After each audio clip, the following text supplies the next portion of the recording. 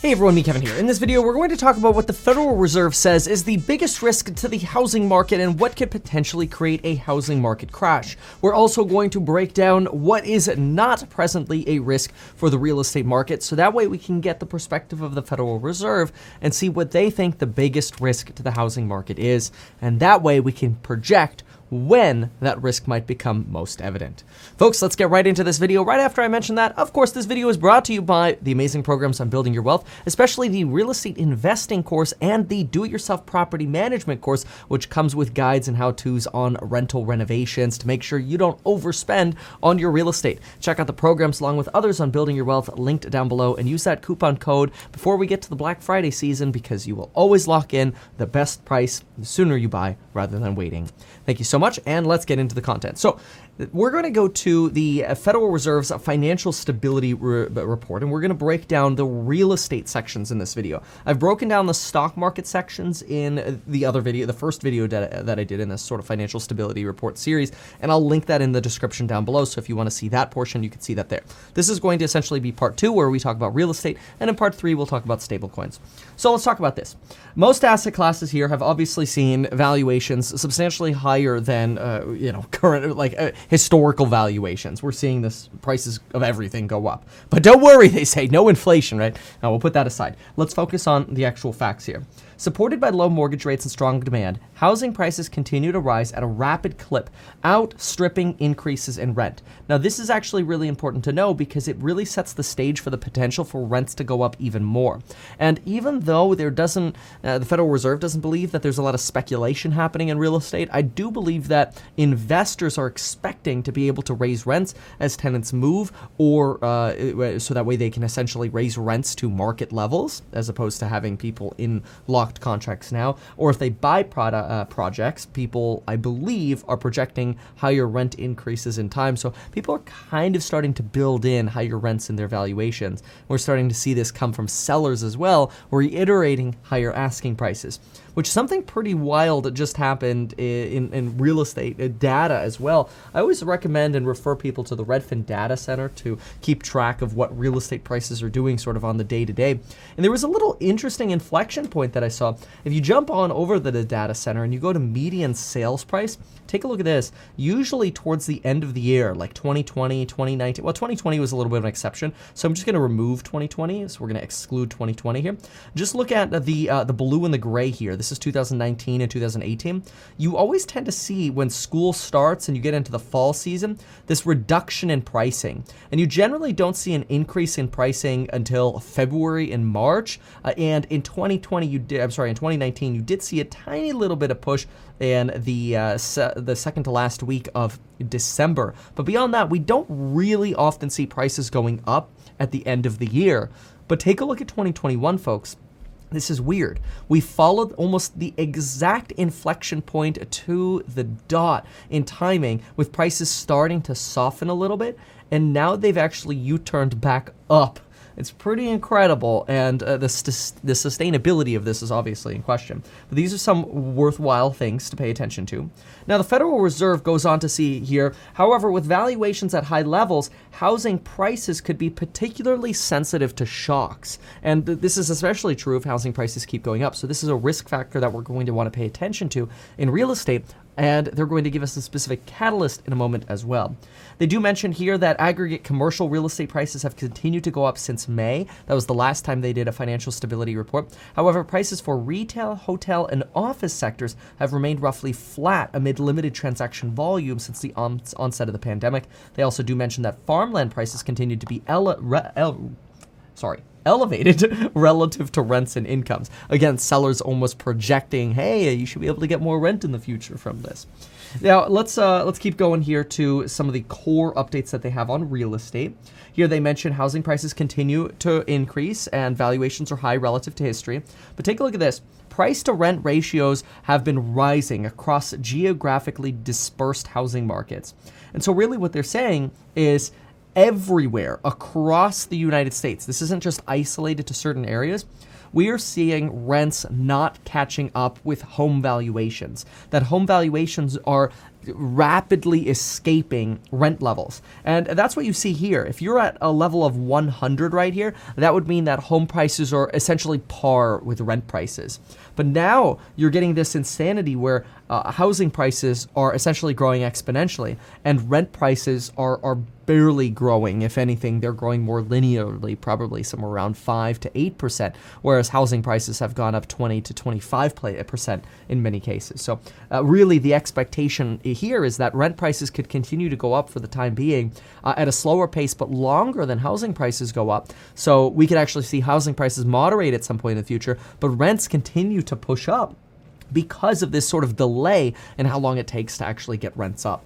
Pretty incredible, and it really reflects a lot of the inflation that we've seen in the markets. It just takes longer to be realized in real estate, and it could be a catalyst for keeping CPI data higher for longer, which is not good, because if CPI data is higher for longer, since owner equivalent rents and housing all make up about a third of the weight for CPI, and CPI is one of the tools along with the PCE that the Federal Reserve uses to project when they'll raise interest rates, we could actually see these lagging rents end up pushing inflation up more for longer, leading interest rates to go up more rapidly and sooner, being bad for real estate pricing. But we'll talk more about what will be bad for real estate pricing in a moment. It's worth noting first, though, that even amid such rapid and widespread price growth, the Fed here says there is currently little indication of highly leveraged real estate investment activity or a deterioration in underwriting standards. Now, both of these are extremely important. Back in 2006 and 2007, the Federal Reserve was keen to a deterioration of underwriting standards, and so were Fannie and Freddie Mac,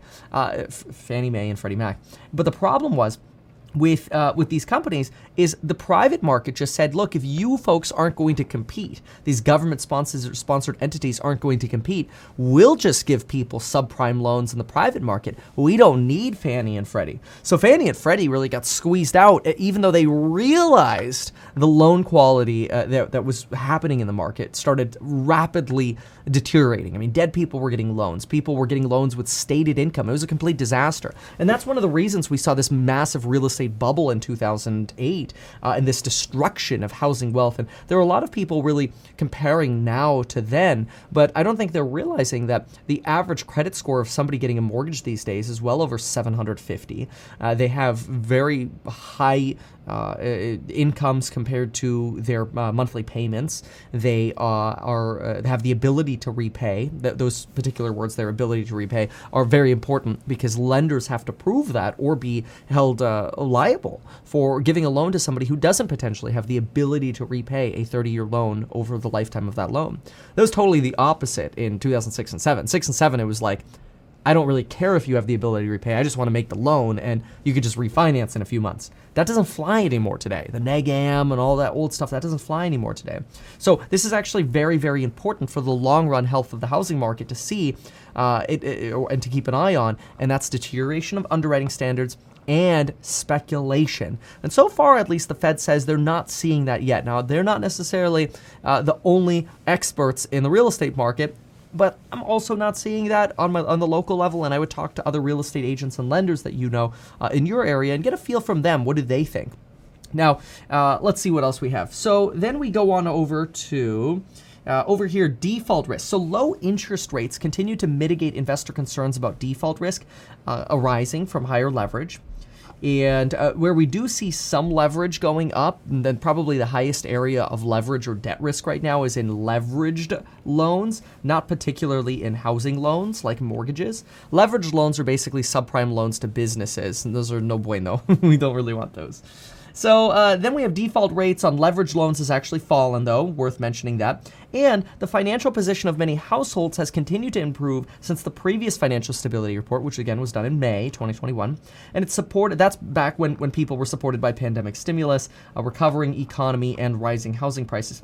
Still, however, some households remain financially strained and more vulnerable to future shocks. These vulnerabilities may be increased by the expansion the expiration of expanded unemployment programs, forbearance, and eviction moratoria, as well as potentially COVID coming back. So there are households that do have risk levels, and those are specifically the households that are relying on mortgage forbearance, although I personally believe there are a lot of people using mortgage forbearance that don't actually need it. It's kind of just like a free stimulus program. And that's not necessarily a bad thing. I mean, it's there. This is what we talked about. When these programs were created, we covered these forbearance programs very, very in depth.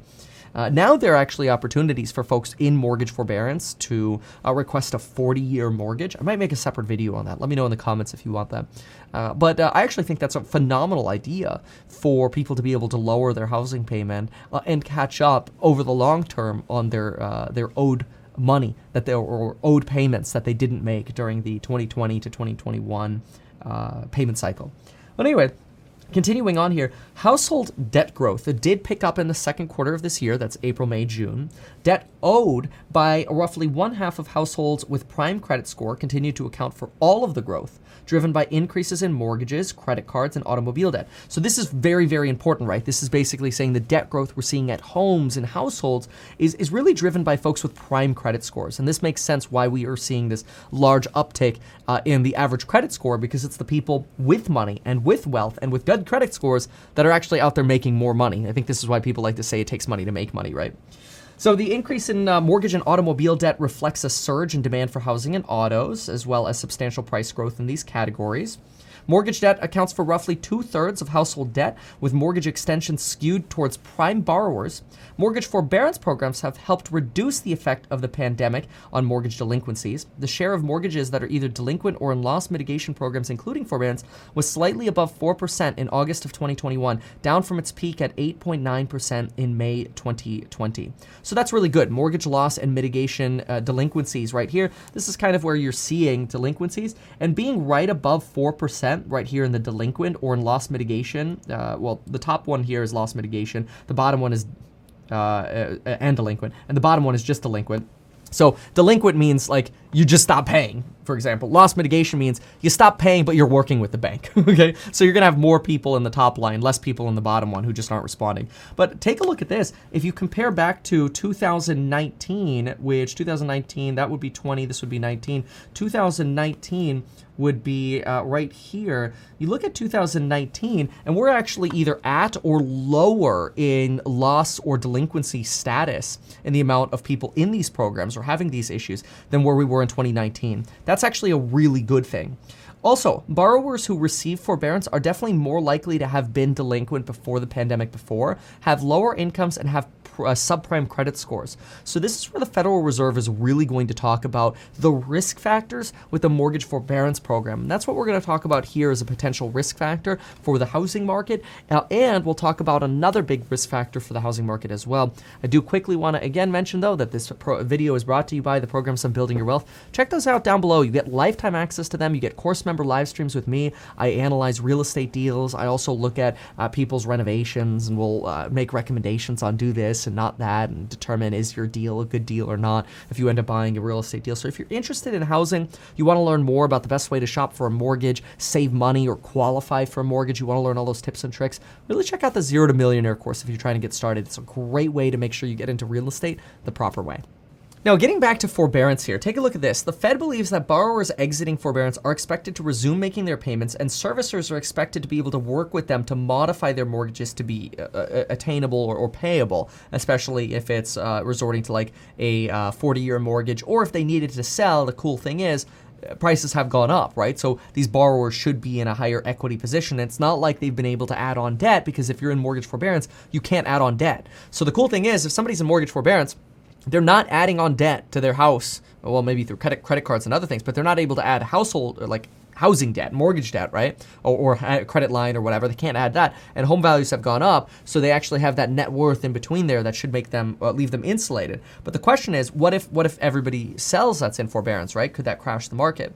Well, the Fed believes that as of September 21st, there were about 1.5 million properties in foreclosure. And the Fed believes that should all of these properties be put on the market simultaneously, an unlikely event, they say. Obviously, it's very unlikely that they would all come on the market at the same time. But even if they did, the Fed believes that would only add about 2 to 3 months of housing supply and not really dent the housing market substantially enough to cause a drop in overall home prices. I did think that was very interesting. 1.5 million properties, though, does represent, let's see, 1.5 divided by 7 that we're expecting. That would be an additional 1.5 million property sales because we usually sell about 7, but that could also offset some others. So let's say it's 1.5 million sales out of 8 million if that were to happen, right, in a year's time frame. That would be about 19% of additional supply, and I would expect that additional supply would be sort of spread out. And if anything, if 1.5 million new households just decided to sell, I would expect more that this would just soften the rate of real estate appreciation. And I actually agree with the Fed that I don't think that the forbearances expiring and then people potentially selling, which I also don't think most of them will, but even if all of them decided to sell, I think it would happen in a spread out way over a year. And an 18% increase in supply could potentially be matched with an 18% decline in prices in theory, right? But there is so much demand that I would expect, if anything, it would probably just stop home price appreciation, and maybe potentially prices could fall somewhere around 5% or so, solely out of forbearances. I don't believe that this is going to be a big catalyst that is going to lead the market to sort of crash, but we can keep an eye on these forbearance folks. That's one of the nice things about watching data. So we can keep an eye on those. That is not as big of a catalyst that we want to pay attention to. Instead, though, we do have some risks here. Take a look at this. This is the real risk for the housing market. A steep rise in interest rates could lead to a large correction in prices of risky assets. Valuations of many assets have benefited from low interest rates and therefore may be susceptible to a spike in yields, especially if unaccompanied by an improvement in economic output. A range of financial intermediaries hold long-duration assets like long bonds, and they could suffer mark-to-market losses when interest rates go up. So when there's an adjustment in the liquidity of companies because interest rates are going up, we could also see an adjustment in household liquidity because households' net worth is going to decline at the same time as housing demand subsides. So now you have less housing demand, less household liquidity because people's net worth is potentially declining as interest rates go up, and the Federal Reserve believes that it's actually interest rates going up, not mortgage forbearances, that are going to be the biggest potential catalyst for a housing market crash. The resulting stresses may be especially pronounced for homeowners currently in mortgage forbearance or in the subprime and near prime risk categories. This would be for individuals who have not yet made or committed to, let's say, a 40-year mortgage.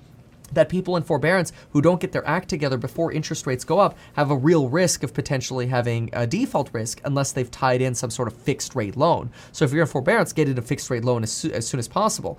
But more important, additionally here, the effect of a rise in interest rates on business borrowing costs would likely be amplified. So if all of a sudden you have stretched real estate valuations, companies losing liquidity because interest rates are going up and their sort of cash equivalents are losing value, treasury bonds, and and business borrowing costs are going up.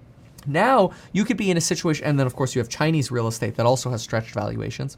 You could be in a situation where, interest rates going up, that's going to be the real potential market crash catalyst. And we know how much interest rates are going up. We've already been talking about this. We expect, this is the current expectation, that in the first half of 2022, we're probably going to stay at 0. In the second half of 2022, we'll probably go to 0.25 to 0.5, so a bump of about a quarter because we're at 0 to 0.25 right now. Let's go ahead and mark that to 0.25. In the first half and second half, so I'm just going to put 2023. In 2023, we do expect 2 rate increases, so that could bring us up to 0.5 to 0.75, 0.75 to 1, so we'll put 0.75 to 1. In 2024, we might actually see 3 increases, where we could get from 1 to 1.25, a quarter to 5, a 5 to 0.75, so that would look like 1.5 to 1.75 by 2024. This increase could lead mortgage rates to increase by about 1.5%. A 1.5% increase in mortgage rates is generally associated with about a 15% decline in real estate prices.